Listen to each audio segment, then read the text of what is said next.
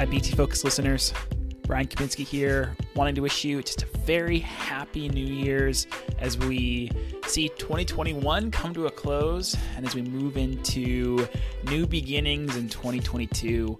I just wanted to take a brief moment to just share a sincere thank you to all of our listeners over the past year and to the many guests that we've had grace the show, from several amazing behavior technicians in our Day in the Life series to members of our Centria clinical leadership team and supervising clinicians and RCDs.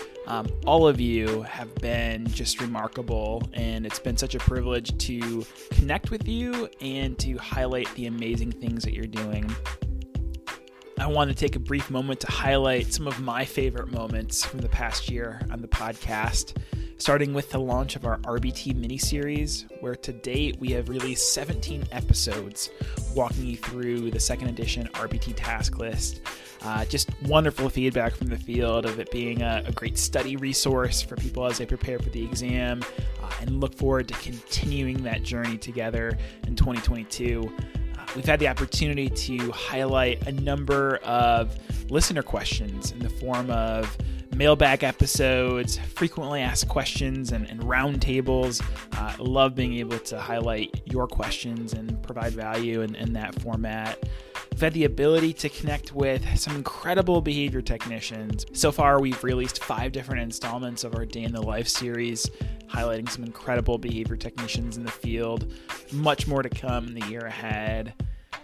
We've also been able to highlight 3 different initiative spotlights throughout the organization in the past year, starting with Chief Clinical Officer Timothy Yeager announcing the launch of our BT Supervising Clinician meeting structure back in January, the launch of our Ethics Committee in June, and then recently in October, the launch of our Team Member Support Center.